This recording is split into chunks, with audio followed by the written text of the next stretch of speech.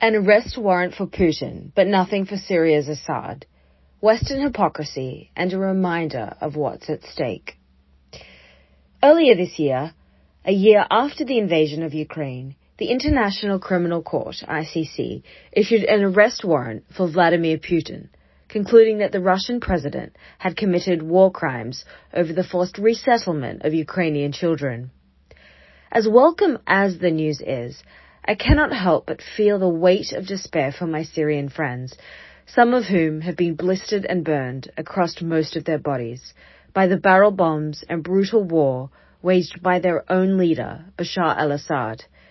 Not only has the world's so-called arbiters of global justice failed to issue such a warrant for a man who has used chemical weapons and slaughtered hundreds of thousands of innocent civilians, but the dictatorial president marches freely around the Middle East, and, most recently, has been welcomed back into the Arab fold by the neighbors who once ostracized the vicious leader.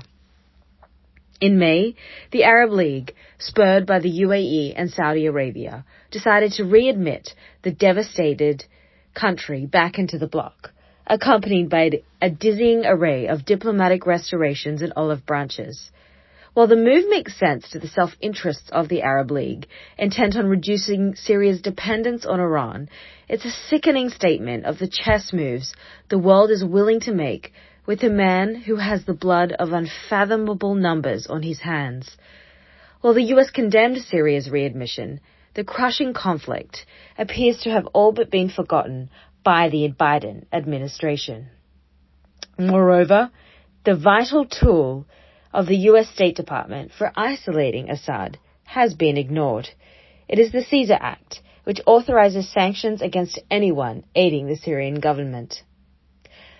Let's not forget that more than 600,000 Syrians are estimated to have been killed since the outburst of war at the end of 2011, when Bashar's forces descended on peaceful protesters with a heavy hand and an even heavier arsenal of weapons, all while propped up by Russia and Iran. About 14 million, half the country's population, fled their homes. In addition to the humanitarian disaster, the Syrian war, which has not yet ended despite the lack of global attention, continues to batter the decimated nation, of which vast swaths of the population, not aligned with Bashar's cash-deluged inner circle, face hunger, homelessness, and the daily struggle to survive. Why has the ICC not yet issued an arrest warrant against Bashar after more than 12 years of warfare, but was oh so quick to announce one against Putin just 1 year after he invaded Ukraine? It is not for lack of trying. In 2019, a group of lawyers, on behalf of 28 exiled Syrian refugees, submitted a case in March 2019 to the ICC in The Hague. It went nowhere, despite the abundance of haunting evidence. I have no good answers other than the domineering segments of our global population care less about certain segments of society. The embracing of Bashar also serves as a massive blow to many journalists. We spent searing chunks of our careers documenting the horrific and spiraling crimes, the lives and limbs lost, and the pain of the Syrian people, and yet failed to ignite any semblance of justice or change. And in case you need reminding, apparently we could all do with reminding, here is a personal story about what happened to my friend Samar, a stark remembrance of the Syrian regime's horrific and hideous ways. One moment, Samar Sashur was one of the many passionate political college students flooding Syria's vast, dusty streets, chanting for free and fair elections. The next moment, gunfire from forces loyal to the Bashar al-Assad regime ripped through the open air, and those he knew and loved fell to the ground. As panic and lawlessness erupted in the cool spring afternoon, just like that, Samar knew that their peaceful revolution had fallen down the rabbit hole of a violent war, a war from which he and his country would never return. All we wanted was a future. Back then, if you didn't have a link to the regime, you couldn't get a good job. You had no future. Bashar, now in his 30s, lamented from the safety of his small home on the outskirts of Berlin, Germany. Animals had a better life than we did. We did not just want to receive the decisions, we wanted to be part of the decision-making process. But the bloodshed and distrust only deepened from that very first barrage of bullets on the first day of their peaceful protests.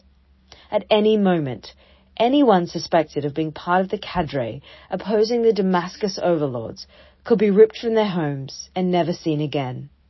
Scores would be thrown into jails in the bowels of the earth, where they were subject to rape and torture. Many would be burned and blown apart as bombs slammed into their bedrooms while they slept. Samir, who was working as a volunteer medic at a local clinic, anxiously accepted that it was only a matter of time before the brutal enforcers came for him too. He had already seen bullets wedged into the eyes of screaming children and shrapnel searing the flesh of babies as they breathed their last breaths. He was left with the memory of a quiet conversation with a close friend, only to see that very friend shredded into pieces the next day due to a shelling slicing his body. After 3 terrifying days of heavy fighting on the edge of his besieged hometown between the Free Syrian Army, FSA rebels, and Assad's army, a conscripted military, Assad's forces breached the blockade and stormed in. It was August 22, 2012. I stayed in my home. There was nowhere to go, Samir, who speaks softly with glazed eyes, continued. It was a matter of chance.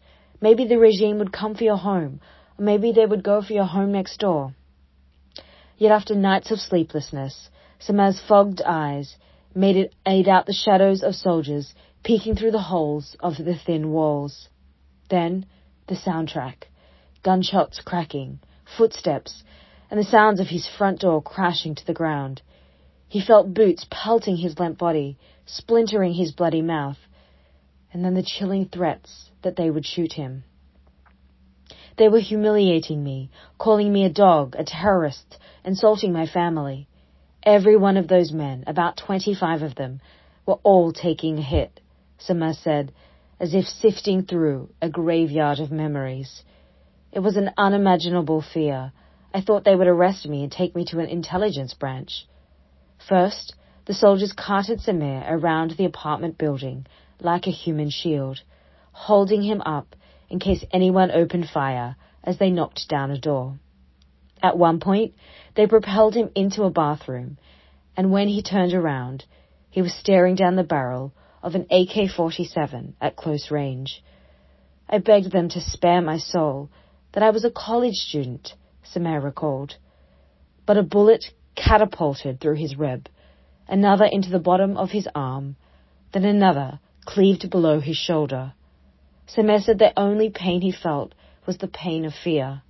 Then, face down in a pool of crimson, he counted 3 more bullets entering his body, and the 7th shattering the wall right beside his head. He remained motionless for what felt like an eternity, until the laughter and chimes of, "Ha, he's dead," faded out. Samir managed to drag himself down a flight of crooked stairs and phone a friend for help. However, his miraculous tale of survival would only become dizzying as the war intensified into chemical attacks and mortar showers, until one day in 2015. Then finally, he was given passage to flee into neighboring Turkey, an opportunity he felt would be his last chance at life. From there, Samir boarded a rickety boat to Greece and then moved through to Germany.